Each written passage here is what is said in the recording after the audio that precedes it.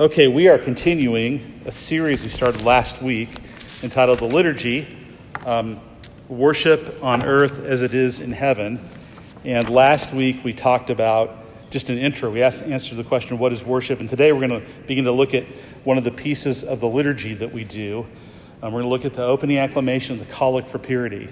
But before we get into that, I just want to remind you that we're trying a new thing on Sundays during our prayers of the people. We started it last week. We're going to do it for 4 to 6 weeks as kind of an experiment to try out just a different way to do the prayers of the people. The basic scripted part is the same. So CJ will come up and lead us through the prayers of the people like he always does. But rather than us just leave time open for people to compose prayers one at a time, we're just inviting folks at that moment to say one-word petitions. It can be the name of a person. It can be a situation. If it's 2 words, it's okay. But the idea is we can just all do that. We can even do it while someone else is doing it. Just kind of popcorn those out.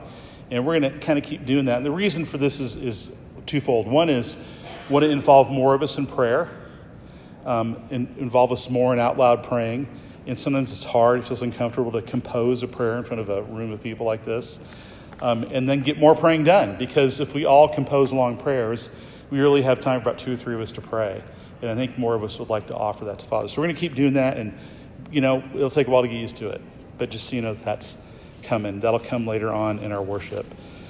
So about 30 years ago, I worked as an outreach worker with an organization called Heartland Senior Services. So I did home visits to senior citizens, mostly homebound senior citizens in the county I worked in. Got to know a guy named George. And George had been a conductor on the railroad back in the 30s and the 40s and the 50s. And, one of the keys to railroads is they've got to run on time. But in the days before computer systems, the way they made the railroads run on time is all the conductors had these super high-priced Swiss jeweled watches. And they didn't own them. The railroad owned them. He worked for the Chicago Northwestern. Chicago Northwestern owned the watch. He was responsible for it. And once a month, he had to go into the office, and they would recalibrate the watch to make sure it's set on a common time for all the watches. Because if a few watches just begin to get off one month and the next month, pretty soon all the trains are not running on time. And messes the whole complicated system. And so way before they had computer access, they ran very complicated railroad systems in North America. And the handheld watch was the key to it.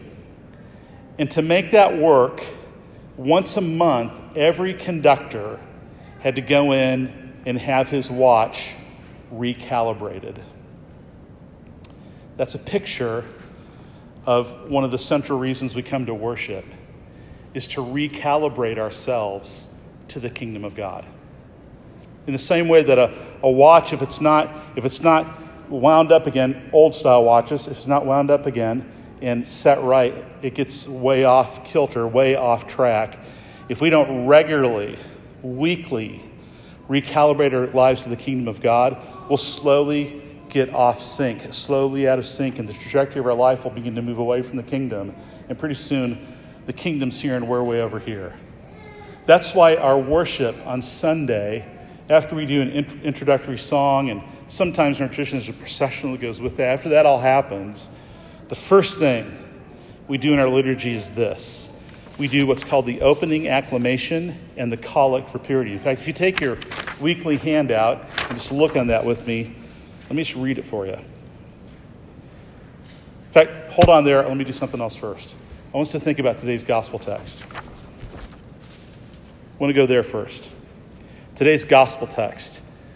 Verses 14 and 15 say, "Now after John the Baptist was arrested, Jesus came into Galilee, proclaiming the gospel, the good news of God." So Jesus is preaching the gospel. Jesus is preaching the good news. He's spreading the word, man, and it's good news. And what is the word? It's this: the time is fulfilled and the kingdom of God is at hand. Repent and believe in the gospel. So what's the gospel? The kingdom of God. What's the kingdom of God? The gospel. The good news is that through Jesus Christ, God has established his universal reign over all things. And through that universal reign, there is redemption, there's forgiveness, there's salvation, and ultimately all things will be made new through Jesus and because of Jesus in the Father's will and in the Spirit's power. The kingdom of God. That's what Jesus declared. And when you are a disciple of Jesus, what you become is a kingdom of God person. You receive the gift of the kingdom of God, and you bring your allegiance to Jesus Christ as King and Lord in your life. His reign is universal, but we can choose whether or not to come under it. To become a disciple is to come under his reign. He's king of my life, or to put it more pedestrian-like, he's now the boss, not me. Jesus. That's the kingdom. That's what he preached. And that's good news. To relinquish our autonomy, to relinquish my self-authority and put it under the authority of Jesus is a blessing. And it's good. And it brings life, and it brings peace, it brings salvation, it brings forgiveness, it brings redemption. I can keep going with a lot more words and not even begin to penetrate how good it is for us. That's the kingdom. And we come to worship to recalibrate ourselves to that, to recalibrate ourselves to the kingdom. That's why, now looking at your handout, we start with the opening acclamation.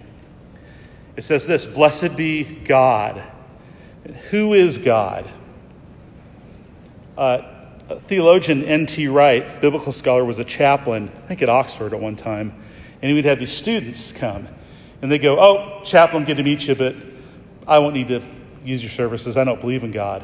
And Wright would always say, "Oh, well, what God don't you believe in?" And they go, "Well, this God." And he goes, "Yeah, I don't believe in that God either." And it's usually some, grandfather in the sky sort of runs everything, and sort of the generic Western deistic God.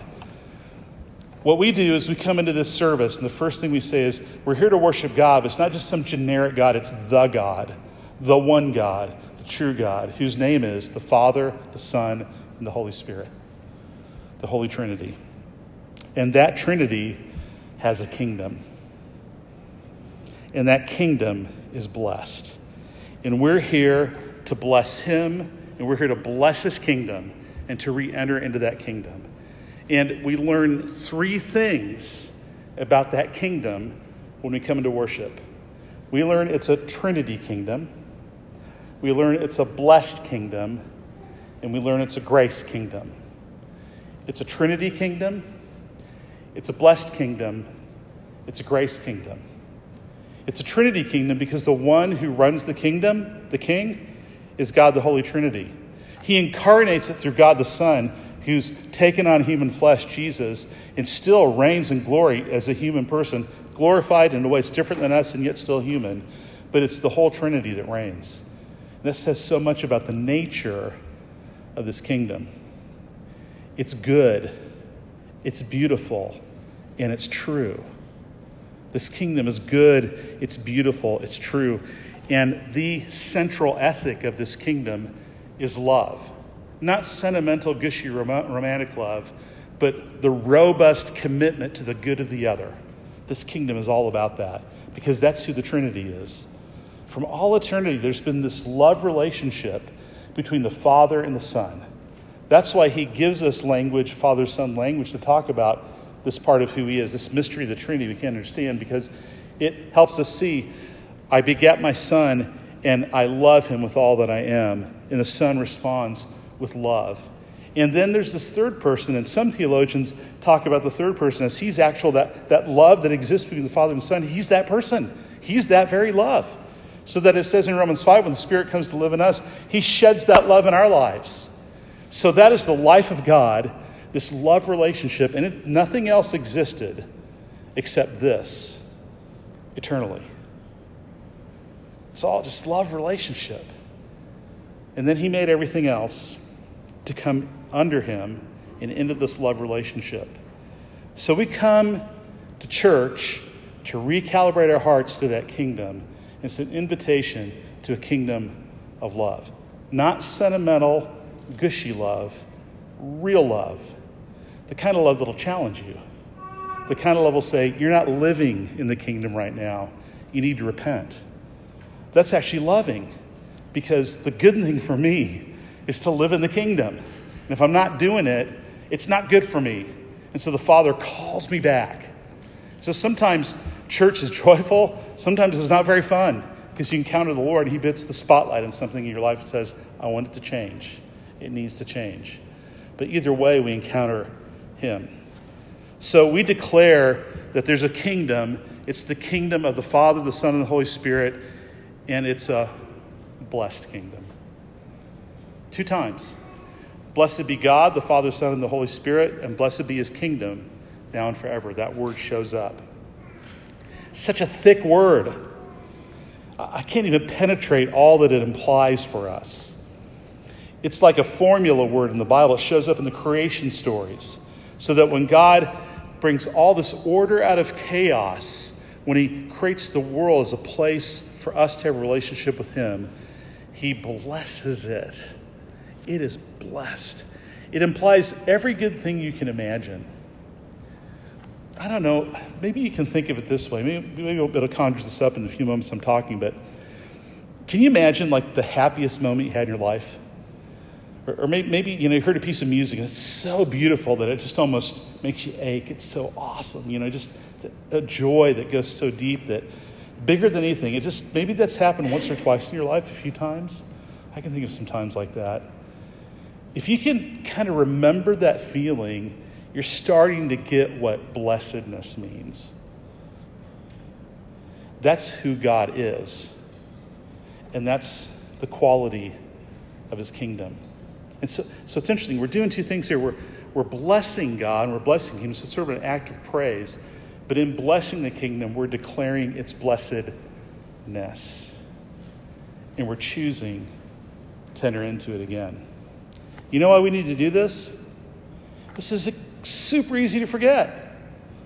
We step back into life. The service gets over in another 45 minutes. We get back in our life. Netflix comes on. Phone starts ringing. We got to go to work. Got to take care of kids. We got to mow the lawn. And all of a sudden, we're just caught in what's temporal. Not bad things. Not evil things. But it's easy to forget. Forget the blessedness of the kingdom, that we are citizens of the kingdom. So we come back to church to recalibrate to the kingdom, to the Trinity kingdom, and to the blessed kingdom.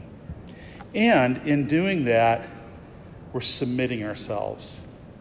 So when it's time for opening acclamation, let me give you just a little coaching on how to get ready for church.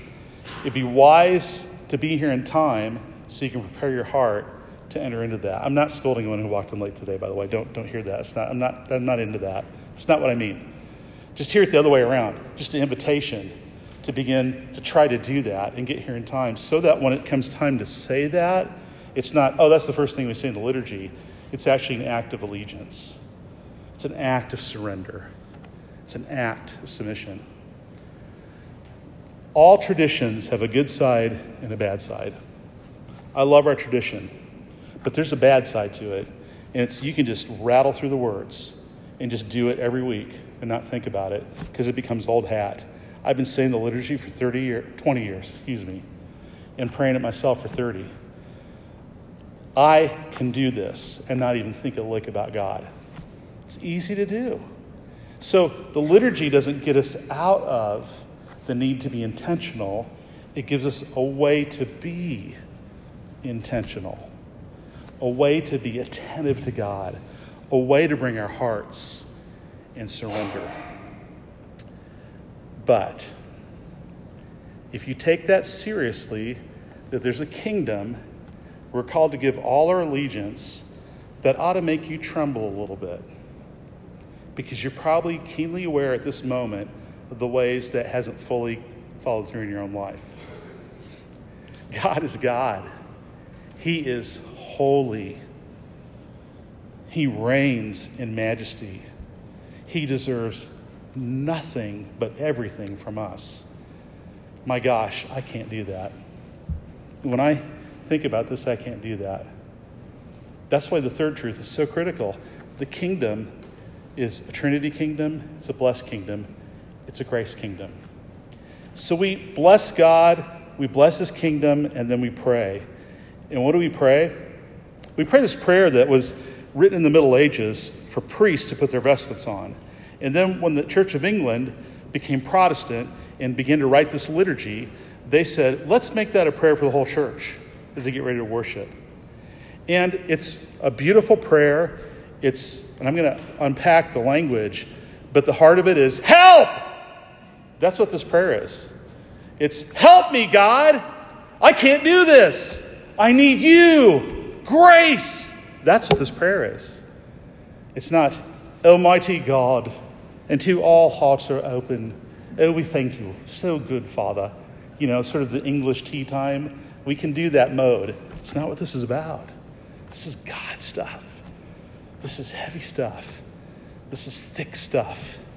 This is spiritual dynamo stuff. Almighty God, to you all hearts are open. We can fool each other. We can't fool God. He knows everything about all of us. And actually, that's beautiful because he accepts us. He knows the darkest thing he knows the things that are dark about that you don't know about yourself. And he still says, I love you, and I want you to come into my presence. My heart's open, all desires. You know everything I want. You know the parts of me that don't want you, God. You're completely aware of this. All desires known. And there's no secret in my life that's hidden from you. You know it all. So you have an opportunity here. You could say, so therefore, I'm going to go run and hide from you, God. You could say that. Or you could say, help. Help. Can you cleanse the thoughts of my heart by the inspiration of your Holy Spirit? And the word inspiration there isn't inspiration like, oh, that was inspiring talk. It means the Spirit to get put in you, to be inspirited. Spirit, come into me and change me and cleanse me. That's what it's saying. Cleanse the thoughts of my heart. All the ideas that are wrong, all the thought patterns that are wrong, the choices that are wrong, where my will goes, all that. Holy Spirit, come and change it. And here's the goal, that we may perfectly love you. I don't think you get this answered in any one Sunday usually. This is a lifelong prayer to move to a place where we perfectly love him. God will take whatever we offer, but the goal never changes. Perfect love toward him. That we can perfectly love you and worthily magnify your holy name. We'll do it through Christ our Lord. So we want to be, we're acknowledging, God, we see your kingdom. It's the kingdom of the Trinity. It's so beautiful. It's so inviting. And it's blessed. I want to be in it. And yet, to give my life to this, I just can't do it on my own. Help me, Holy Spirit. Come. If we were Pentecostals, we'd say, we want the Pentecostal power to fall right now. Holy Spirit, just fall on us, fill us, anoint us, and baptize us so we can praise and worship. That's what this prayer is. That's what we're praying for. This is heavy stuff. And if we come in seriousness about it, then God will meet us.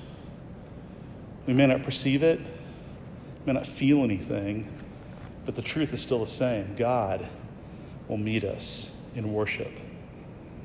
So this time on Sunday when we come together, it's a time to, just like George had to do with his watch, to take our lives before the Father and recalibrate. Let the Holy Spirit recalibrate us to the kingdom. Let the Holy Spirit recalibrate us to the kingdom. That's why we come to the table every week. And we'll get into this later in November when we get to this point in the liturgy, but this is a sign of what's happening in the heavenlies. And in some miracle, the Holy Spirit uses the sign of bread and the sign of wine and uses it to give Jesus to us and to take us to Jesus and to take us into this kingdom so we can see what the real purpose of life is, why we really exist, and why everything else in our lives exists. And then out of that, and we'll unpack this at the very end of our series when we get to the last part of the liturgy, but I want to just mention it now. It's not just that God welcomes us to the kingdom at the front end. At the end, he sends us back out as kingdom ambassadors to do the good works you've called us to do, witnesses. So we recalibrate into the kingdom so we can go back into the world and be kingdom of God people. So that's the meaning of the first part of our liturgy, and that's its invitation to come. Remember, the kingdom is a Trinity kingdom, the kingdom is a blessed kingdom, and the kingdom is a grace kingdom, so that the Holy Spirit can recalibrate us to the kingdom of God. We're going to stand in a moment and say the creed, but before we do that, let me pray again. So would you join me in prayer? Father, I want to ask for me and for each of us that you'd help us to take this prayer to heart. Let it shape us. Let it form us. Lord, even in our weakness, help us as best we can enter into the meaning of this acclamation, the meaning of this prayer. Cleanse the thoughts of our hearts that we may perfectly love you and worthily magnify your holy name through Christ our Lord. Amen. Amen. I invite you to stand.